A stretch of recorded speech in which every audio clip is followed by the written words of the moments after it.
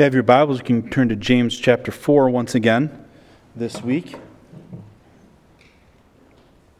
We're going to continue working through James 4, and this afternoon we'll be finishing up the chapter. But this morning, the title of the sermon is just simply the same as last week, only with part 2 on it. But again, evaluating our allegiance. You know, there's an old ditty that goes, it needs more skill than I can tell to play the second fiddle well. In a similar vein, Leonard Bernstein was once asked which instrument was the most difficult to play. He thought about it for a moment and then replied, the second fiddle. I can get plenty of first violinists, but to find someone who can play the second fiddle with enthusiasm, that's a problem. And if we have no second fiddle, we have no harmony. You know, if you know anything about music and orchestras, I've actually probably heard, I think I've heard this before. It's interesting to think that everybody wants to be the person who's the first violinist, but the second violinist is just as important for that orchestra. You know, as we continue our evaluation this week of where our allegiance lies, last week we looked at the negative side of things, how James is challenging the people, the recipients of this letter, the believers he's writing to, the Christians he's writing to, and he's basically saying, listen, because of your quarreling, because of your fighting, because of your selfish ambition and your selfishness, you are in hostility toward God. In fact, he calls them adulteresses in verse 4. See, when we live out life in a selfish way, and we put ourselves in front of God, we are in hostility to God. And something needs to change. In James, even verse 5, he says, or do you think that the Scripture speaks to no purpose? He jealously desires the Spirit which He has made to dwell in us. In verse 6, our text this morning, he comes to this word, and we'll look at let's just read verses 6 through 10. But He gives a greater grace. Therefore it says, God is opposed to the proud, but gives grace to the humble. Submit therefore to God, resist the devil, and he will flee from you. Draw near to God, and He will draw near to you. Cleanse your hands, you sinners, and purify your hearts, you double-minded. Be miserable and mourn and weep. Let your laughter be turned into mourning and your joy to gloom. Humble yourselves in the presence of the Lord, and He will exalt you. See, just as hard as it can be to find someone to be the second fiddle, so it is often hard for us as Christians to not be the one in control. We struggle to not have the last say in a situation. We struggle to perhaps stop concentrating on our failures, resulting in a self-deprecating mindset about life. We struggle to agree that someone may truly know how to accomplish something better than we do. We struggle when we have sinned and admitting that sin to others and to God. See, God hates pride. God hates pride. God desires to use the humble. It is interesting that James in this part of the letter has gone from discussing the sinfulness of selfish ambition. He's gone and he's talked about one's pleasures being the source of fighting and quarrels among Christians. The idea of improper prayer he mentions. And as after all of this, he explains in a direct statement that God resists the proud. God resists the proud, but He gives grace to the humble. Our big idea this morning is that humility and submission to God are foundational for the Christian's repentant allegiance to God. A big concept, big truth this morning is that of repentance. Humility and submission to God are foundational for the Christian's repentant allegiance to God. See, when we're living in selfish ambition, our allegiance isn't to God. We're not living loyal to how God desires us to live. We're not living Christ-like in our lives. So when the Christian chooses to live out humility, they more naturally will obey and live out the commands that God has given to us to us, and specifically here in James 4, 7 through 10, which is full of imperatives. Full of imperatives here. So our passage this morning, we see this transitional statement from James in verse 6. But he gives a greater grace. Therefore it says, God is opposed to the proud, but gives grace to the humble. The conjunction that James uses here, but, is a beautiful word. I love it when the writers of Scripture go through and there's a bunch of negative. And then we see the conjunction, but. Paul does this in the passage that we are seeking to memorize from. In the book of Ephesians, in chapter 2, he says, but God. Speaking of His grace in the act of salvation. Now, James isn't speaking directly of salvation, initial salvation here. He's writing to believers. And so he's chastising the recipients for their sin, for their selfish ambition, for their pride, for their arrogance. And if you were to just stop there, that'd be pretty depressing. I mean, if every message you heard, you came in on Sunday morning, all you heard was how horrible you were, with no way of getting out of it, how many of you would keep coming back? Probably not very many of us, to be honest. Whether right or wrong, we probably wouldn't want to come back. You're not going to go join a church where all you get is the negative. How horrible you are, how horrible you are. Because you know what? God's Word doesn't just do that. God Himself doesn't just tell us how bad we are, though He tells us that a lot. And James here uses this conjunction and says, but here's the way to change. God gives grace. God gives grace. No, Paul references this concept in Romans chapter 6. He mentions it, and I'm jumping ahead in my notes, I think, but he mentions it in chapter 6. That God's grace isn't there so that we can just keep on sinning. But God's grace, it is God's grace that allows us to live righteously. Titus tells us in Titus chapter 2. And James here is writing and says, but God gives greater grace. Therefore it says, and he quotes from Proverbs chapter 3. And he says, therefore it says, God is opposed to the proud, but gives grace to the humble. So as we continue to go on, we'll see that verses 7 through 10 are actually bookended by the concept of submission and humility. All these imperatives are bookended with the idea of humility and submission. So just as a refresher, as we continue to think through the concepts of humility and submission, it would be good to get a refresher of the idea of humility. In the Old Testament, the common word used for the word for humility really carries the basic sense of to crouch or to bend low, to fall low. It expresses often submissiveness and really sometimes a condition of poverty. In the New Testament, there's a variety of words that the Greek New Testament uses to convey the idea of humility and modesty of character. It really, if you want to summarize all of the words, you could really boil it down to this idea of being brought low. That humility is this idea of being brought low, to be humbled, to be lowly.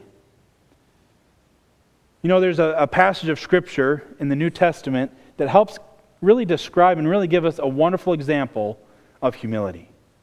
And that's Philippians chapter 2, verses 1 through 10. I'm going to jump down to verse 3. It says, Philippians 2:3 says, do nothing from selfishness or empty conceit. So don't be proud, don't be selfish, don't live in selfish ambition, but with humility of mind, regard one another as more important than yourselves. So Paul is telling us to live in humility, not to merely look out for our own personal interests, but also what? The interests of others. Now, where is this described? Where is it really illustrated? Verse 8 of chapter 2 of Philippians.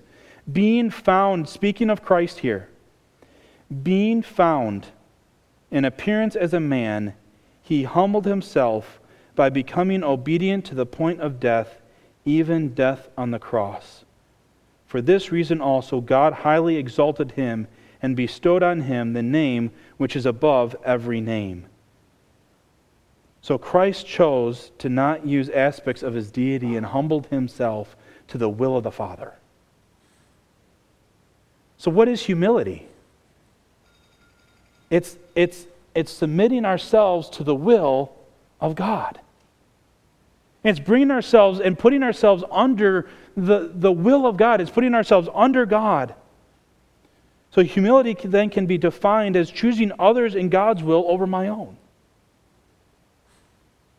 Pride then would be a self-inflated view of oneself and promotion of one's own will over others and God. So we're going to evaluate this morning our allegiance to God. How are we living? Are you living a humble and submissive life before God? And James here is really he doesn't just talk about humility here. He uses this as a call to repentance.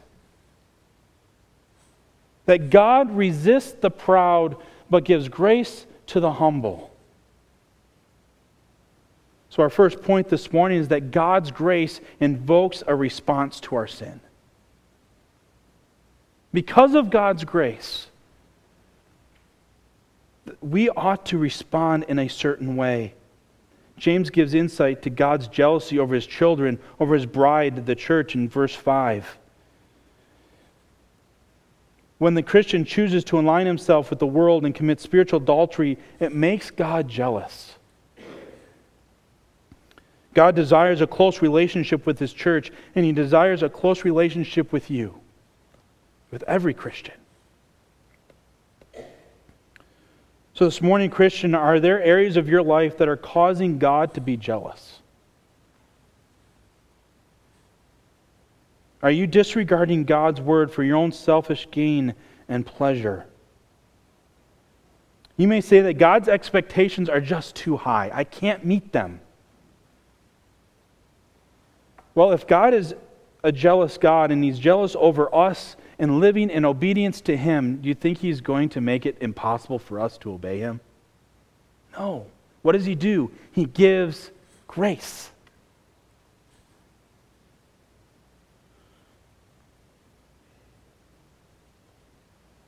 And it's a greater grace. See, the truth is, God's grace is so much greater than our sin. Romans 6, 1 through 5, again, referencing that. What shall we say then? Are we to continue in sin so that grace may increase? May it never be. How shall we who died to sin still live in it? Or do you not know that all of us who have been baptized into Christ Jesus have been baptized into his death? Therefore we have been buried with him through baptism into death, so that as Christ was raised from the dead through the glory of the Father, so we too might walk in newness of life. For if we become united with him in the likeness of his death, certainly we shall also be in the likeness of his resurrection. See, this helps us see the power of God's grace. His grace is greater than our sin. God is rich in mercy and grace and love, and wants to supply it to all of his children. All of his children. And he wants to do so willingly. Augustine said this about God's grace: God gives what he demands. James brings God's grace into the discussion through quoting Proverbs 3:34, which says, "Though he scoffs at the scoffers, yet he gives grace to the afflicted." Yes, James uses a little different wording, but the truth being that God opposes the proud. Are you in opposition to God this morning? Is pride ruling in your life? Or is there areas of your life, it might not be as an all-encompassing thing, but are there areas of your life where it's all about you? That you're not willing to submit that area of your life to the Lord, to his lordship. So I pose the question, are you humbly submitting the situation to God? See, the arrogant and the proud will only receive resistance and opposition from God. You may be sitting here this morning and you've been frustrated that some aspects of your life are just not going well. They're not going like you think they should be going. Are you getting upset at God? Are you trying to fix the situation on your own? Or are you truly humbling yourself before God and realizing that it's God's grace that's going to get you through? See, the neat thing about this passage is that God's grace says, therefore, God is opposed to the proud but gives grace to the humble. It is God's grace that continues to help the humble live a repentant life. If we want God's sustaining grace in our life, we must humble ourselves before God. So as we think of the truth of humility, as we think about the fact that God's grace invokes this, it should invoke us to live a humble life before God. And it is humility and submission that aids in our repentant attitude towards sin. Look at verse 7. So as he says, therefore it says, God is opposed to the proud but gives grace to the humble in verse 6. He then immediately goes to and gives this imperative, submit therefore to God. So because God gives grace to the humble, James now says, submit therefore to God. Rather than being in opposition to God, rather than living in a way that is in hostility to God, submit your will, your thoughts, your actions, submit them to God. And then we see a list of imperatives, and then he again summarizes verse 10, humble yourselves in the presence of the Lord. So we see four groups that many have put these into really a group setting. And you could really put these into four kinds of groups. Now that's not, it doesn't change whether you put them in four groups or not, doesn't change the meaning of the text. For the sake of outlining and understanding the text just with flow of thought, we're going to go ahead and group these into four groups. And the first that we see here is the idea of resist and draw. Then we see wash and purify. And we see the idea of grieve, mourn, and wail. And then the laughter into mourning and joy into gloom. In fact, Peter himself in 1 Peter 5:5-9, gives a statement similar to what James does in verse 6. In 1 Peter 5, verse 5, at the end of the verse, it says, clothe yourselves with humility toward one another, for God is opposed to the proud, but gives grace to the humble. And he tells us in verse 8 to what? Well, verse 6 then says, therefore humble yourselves under the mighty hand of God.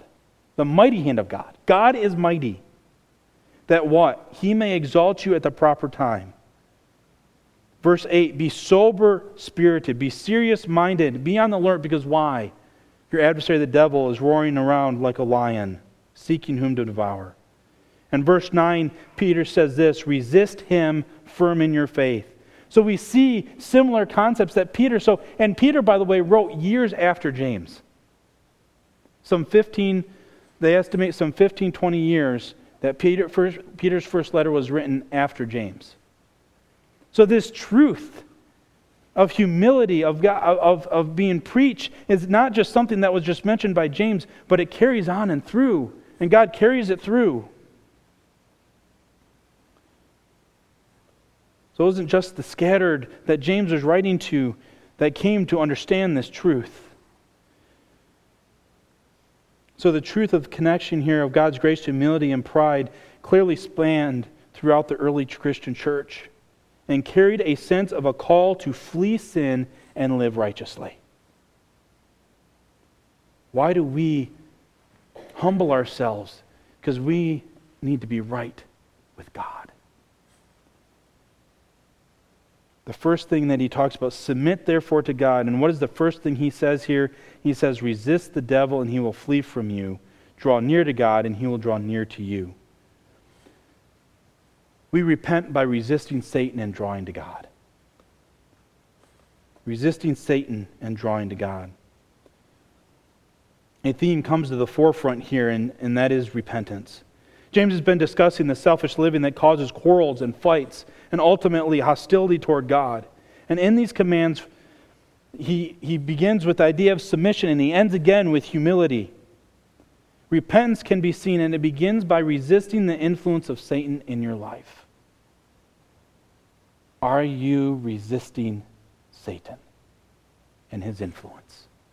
Are you resisting the wickedness that comes around you? And it's easy for us to say yes sometimes on a macro level. Because, yes, all these big... The question is, what about all those little things? That sin, the influence of sin, and the influence of the worldliness that James talks about earlier, that to be friendship of the world, there's that worldliness. We need to repent from living in that worldliness, and to do that we need to resist. This idea of resist is the idea of standing your ground, not giving in. And you know the neat thing about this is James gives a promise at the end of this. He says, listen, here's the fact, that if you resist Satan, he will flee. And I don't know if this thought that came to mind as I was studying this is very theological, but I'm going to mention it. So this is my thought as I was reading this passage.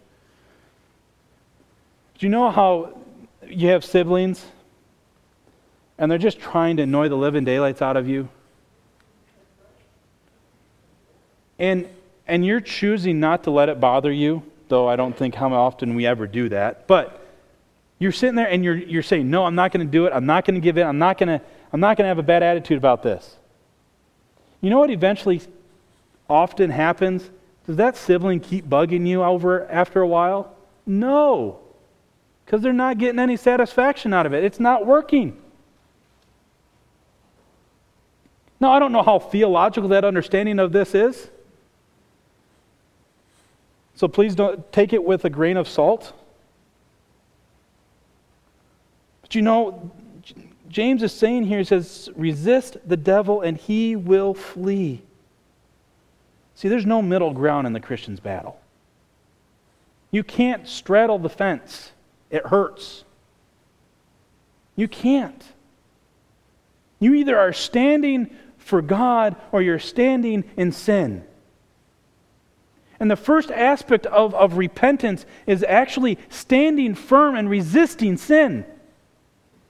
That as sin, you realize there's sin in your life, it's saying, I am going to say no to this sin, and I'm going to stand firm against it.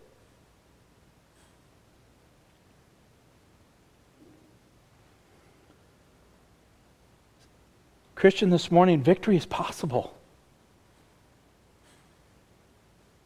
We don't have to live in sin. Satan's power cannot overcome the power of God. We see that clearly illustrated for us by Christ in Matthew 4, 1 through 11. That there is victory. Satan cannot defeat the power of God. In fact, we see what? Satan flee there in Matthew 4.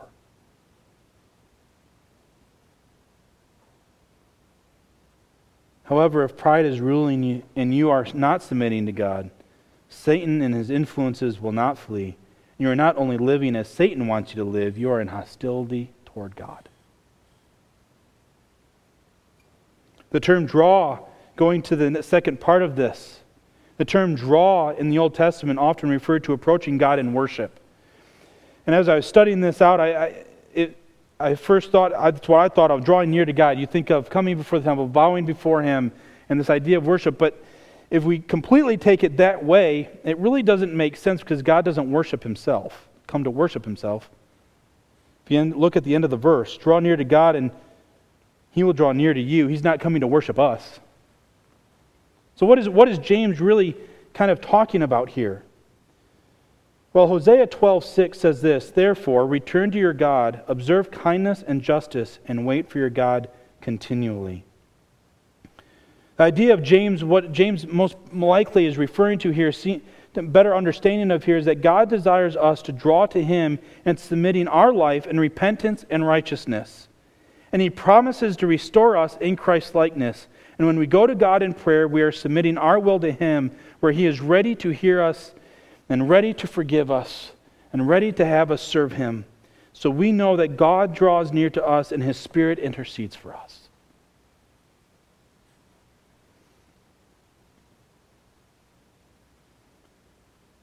One commentator put it this way, that the drawing James speaks of is a wholehearted return to God. That we are drawing to God. There's a wholehearted turn. There's that repentance that takes place. You're resisting sin and you're drawing to God. You're running to God. In fact, there's a passage of Scripture that comes to mind when we think of this, and I think is a good picture of this. The idea of worship as referenced with this language in the Old Testament in Hebrews once is most likely due to the context, not what James is saying. Jesus has never changed his position in relation to his love for you. He never has. His love for us never changes. In Luke 15, we have the parable of the prodigal son. And if you really sit and read this passage, it really probably should bring tears to our eyes.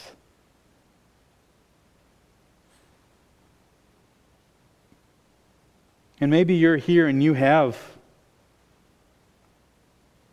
maybe the story, the parable itself, you somewhat identify with an idea of a son, a father who has a son that has walked away from God, or a child who's walked away from God. And though that's not the main idea, it's not necessarily to do a one-for-one in our lives in that concept, but it is a story that God gives. And as we see this story, you have two brothers, right?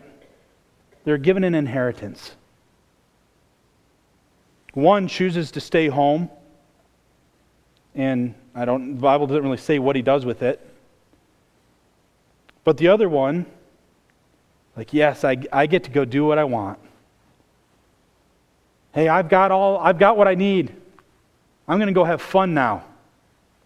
He goes and has a ton of fun, quote unquote. And all of a sudden, that well dries up. That money dries up. The riches, the joy, the pleasure, all of those things dry up. And he finds himself eating pig slop. And in that moment, he realizes his sin. He says in Luke 15, he says that he had sinned against God and against his Father.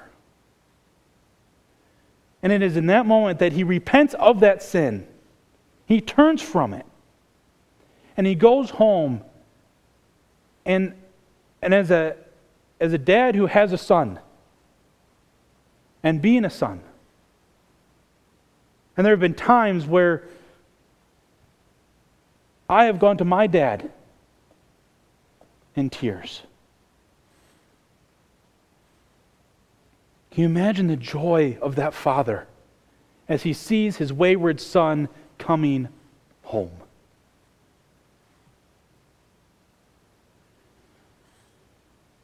What does he do? Look at Luke 15:20 says this.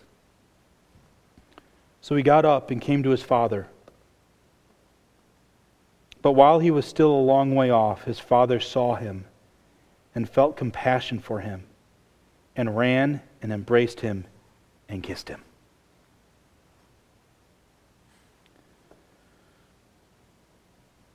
God draws near to us. His arms are there.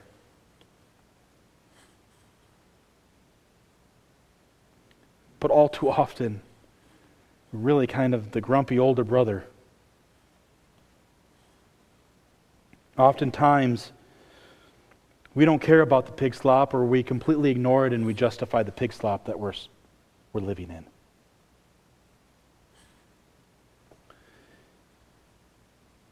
We need to resist sin. We need to resist the devil and his influences. And we need to draw near to God. Part of having a repentant life is drawing near to God and not allowing sin to be in our lives. Another aspect of repentance is found in verse 8. The end of verse 8 says, "So draw near to God, and He'll draw near to you. Cleanse your hands, you sinners, and purify your hearts, you double-minded." The prodigal son... sorry, I actually had these verses up there for you.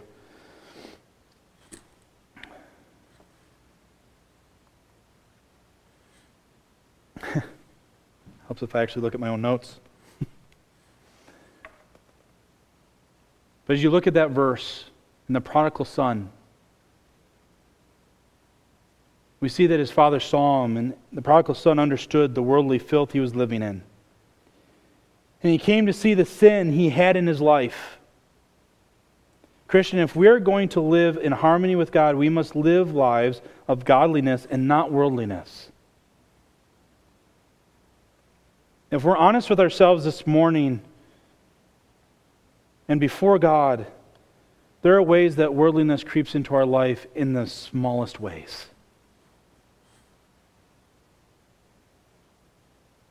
And when we refuse to resist Satan and let the Spirit of God control our lives, we are choosing pride and hostility to God as a way of life.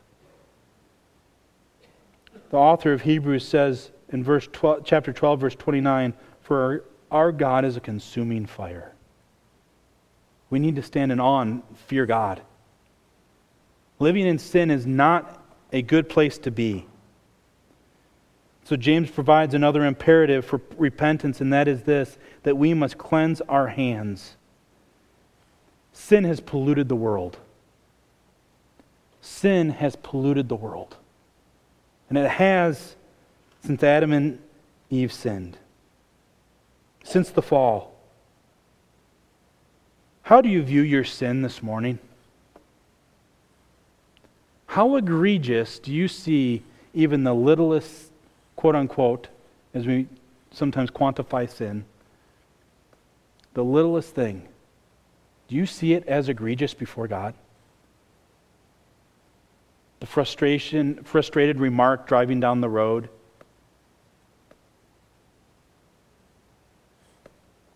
You name it. See, sin is departing from godliness. And it doesn't matter the quote-unquote level of sin, but all sin is egregious to God. Sin hinders your fellowship. And we need to repent of our sin. We need to cleanse our lives from sin. And God does the cleansing, but there is an element that we go to God in asking Him to cleanse us. And part of our sanctification, our responsibility, is to choose to live righteously. And it is God's grace that teaches us to do that. God gives us His grace to repent. God's grace is greater.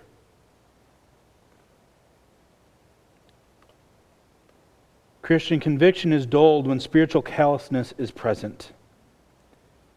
See, when you go to get, not that I've ever done this, but when you go to get a pedicure and manicure, so ladies, if you want to correct my understanding of this, you can. When you go get a manicure or a pedicure, the process involves exfoliation of the dead skin cells. The purpose is to treat your hands and restore them to a healthier condition.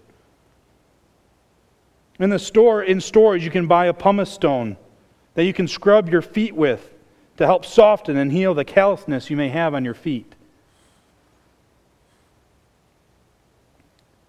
Christian conviction is dulled when spiritual callousness is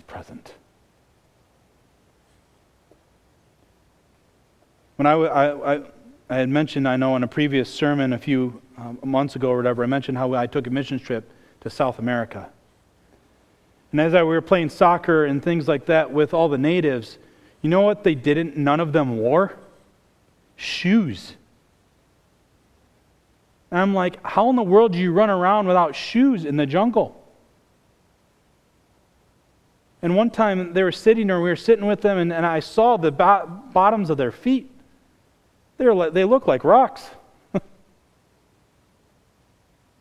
Spiritually speaking, we should not be like that, where we don't feel the results, where we can't notice that we just stepped on a sharp rock. Spiritually. We cannot have hearts that are hardened. James demands that repentance take place in our life, and part of that process is a cleansing and a purification. Christian, we cannot live in a part of both worlds. You can't. There truly is no best with the ungodly, but only the deceptive best. They may think they have a best way of living, but they're just deceiving you. See, repentance involves both the inward and the outward. As James is writing here, what they would have, the original readers of this letter would have understood is cleanse your hands. That would have referred to an outward, an external cleansing. There are things externally that we ought to cleanse. And also there's the internal. To purify your hearts, you double-minded. In other words, the double-minded, James is reaching back to chapter 1. It's really the idea of a two-souled concept is really what the word literally means is two-souled. It's really trying to live between two things. You can't make up your mind. James says in chapter 1, literally tossed to and fro.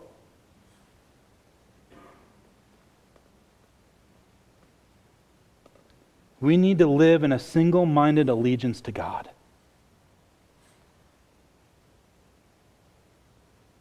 And then he comes to, and you can somewhat see a progression here in this idea of repentance. You see the idea of resisting, saying no to sin, and beginning to draw near to God. See, repentance really is a change of heart, a change of mind. It's a change of direction. Joel 2:12 says, "Yet even now, declares the Lord, return to me with all your heart, and with fasting and weeping and mourning." See, the next aspect here is that our repentance displays a godly sorrow over sin. Joel was calling for Israel to repent from sin. James is calling the Christian, under the inspiration from God, to repent from their sin. Similarly, Paul in 2 Corinthians 7:10 says, "For the sorrow that is according to the will of God produces a repentance without regret, leading to salvation, but the sorrow of the world produces death." This verse calls for believers to repent and describes the attitude and a heart behind repentance. It was one of sorrow without regret. Look at how James discusses this. Verse 9, "Be miserable and mourn and weep." Now, if you just kind of read that without understanding the context, it's like, wow, what an imperative. God's telling me to be miserable. But Christian, our sin should make us miserable. Sin should be making us feel miserable. And we should be sorrowful. We should weep over our sin. And it should cause us to be brokenhearted.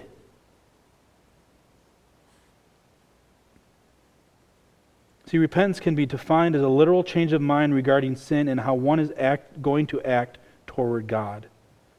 Repentance happens because of God's grace. Remember, James begins this entire section by specifying the power of God's grace and how it impacts the humble and submissive. Repentance says that humility and submission to God is the course of action and not pride and selfish ambition.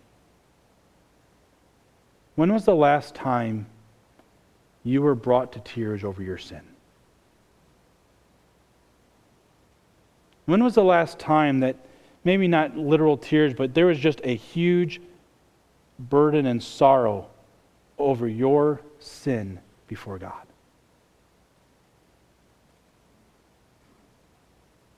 We need to be broken. David, when you read through Psalm 51, don't you hear the brokenness? He calls on God to restore to him a sweet spirit, a renewed spirit. He understood the egregiousness of his sin.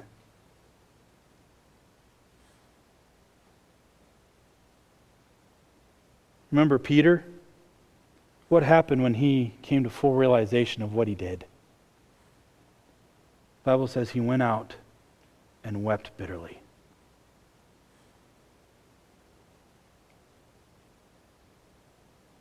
There is truly a mourning that accompanies true repentance. And I know God creates us all with different types of emotions, and some are more naturally emotive than others. What about your heart? How sorrowful are you over your sin? And it's a godly sorrow. It's not this wailing without hope.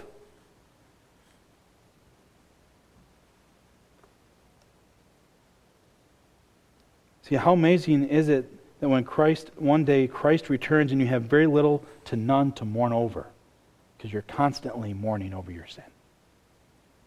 You're repenting of your sin. And when the day comes that the Lord returns, there's very little sin in our life. How amazing would that be?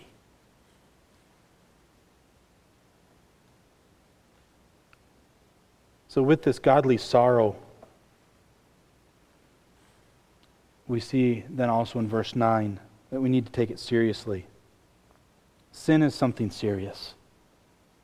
Part of repentance is taking sin seriously. It's not to be laughed at. When I first read this passage and studied this passage quite a few years ago, I was like, what in the world is James talking about here? I didn't really get it. When he says here, let your laughter turn into mourning and your joy to gloom. Sounds like a real fun Christian life.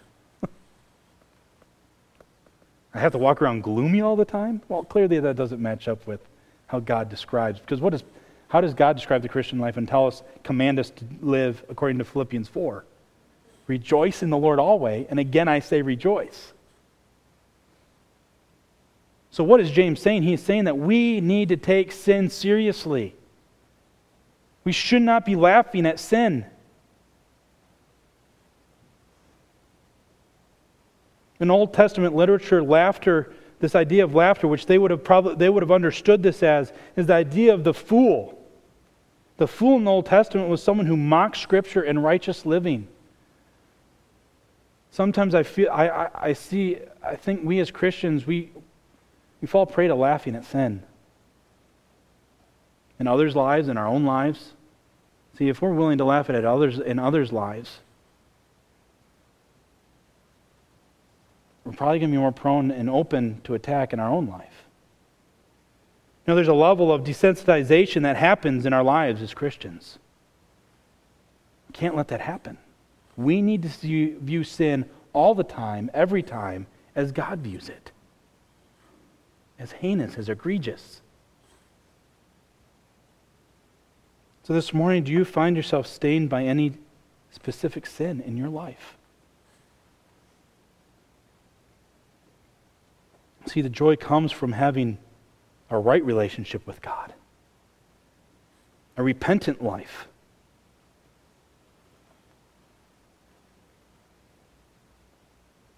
The world says that you can live joyfully in a certain way. God doesn't need to be a part of the picture. Sin really isn't a thing. Just live however you want. With whoever you want. Whenever you want. However you want. But we know that God has given us truths on how to live. And what James is telling us here in this passage is that we need to live repentant lives. Repentance has got to be a constant thing in our lives. Again, it is a change of thinking. That we are drawing to God and fleeing sin.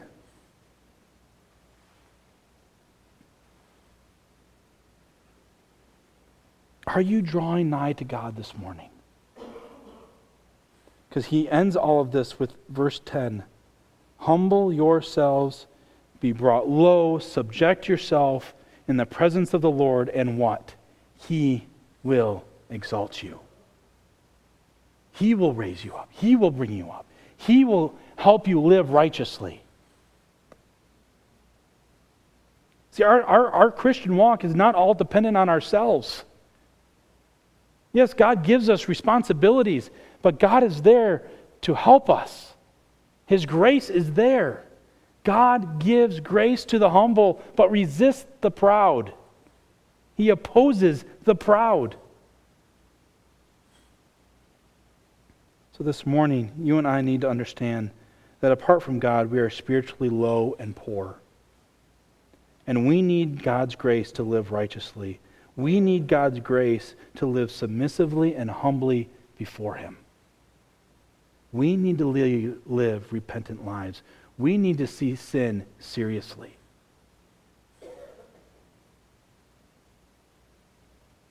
Humility and submission to God are foundational for the Christian's repentant allegiance to God. So as we go forth this week and the week after, the months, years, may this be something that is true in our lives. Dear Heavenly Father, we thank you and we praise you for who you are.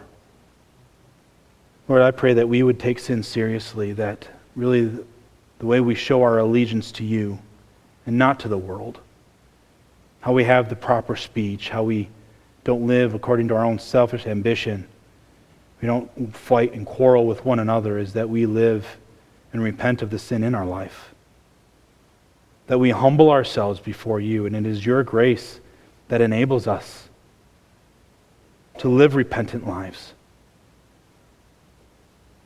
May we live submissively and humbly before you.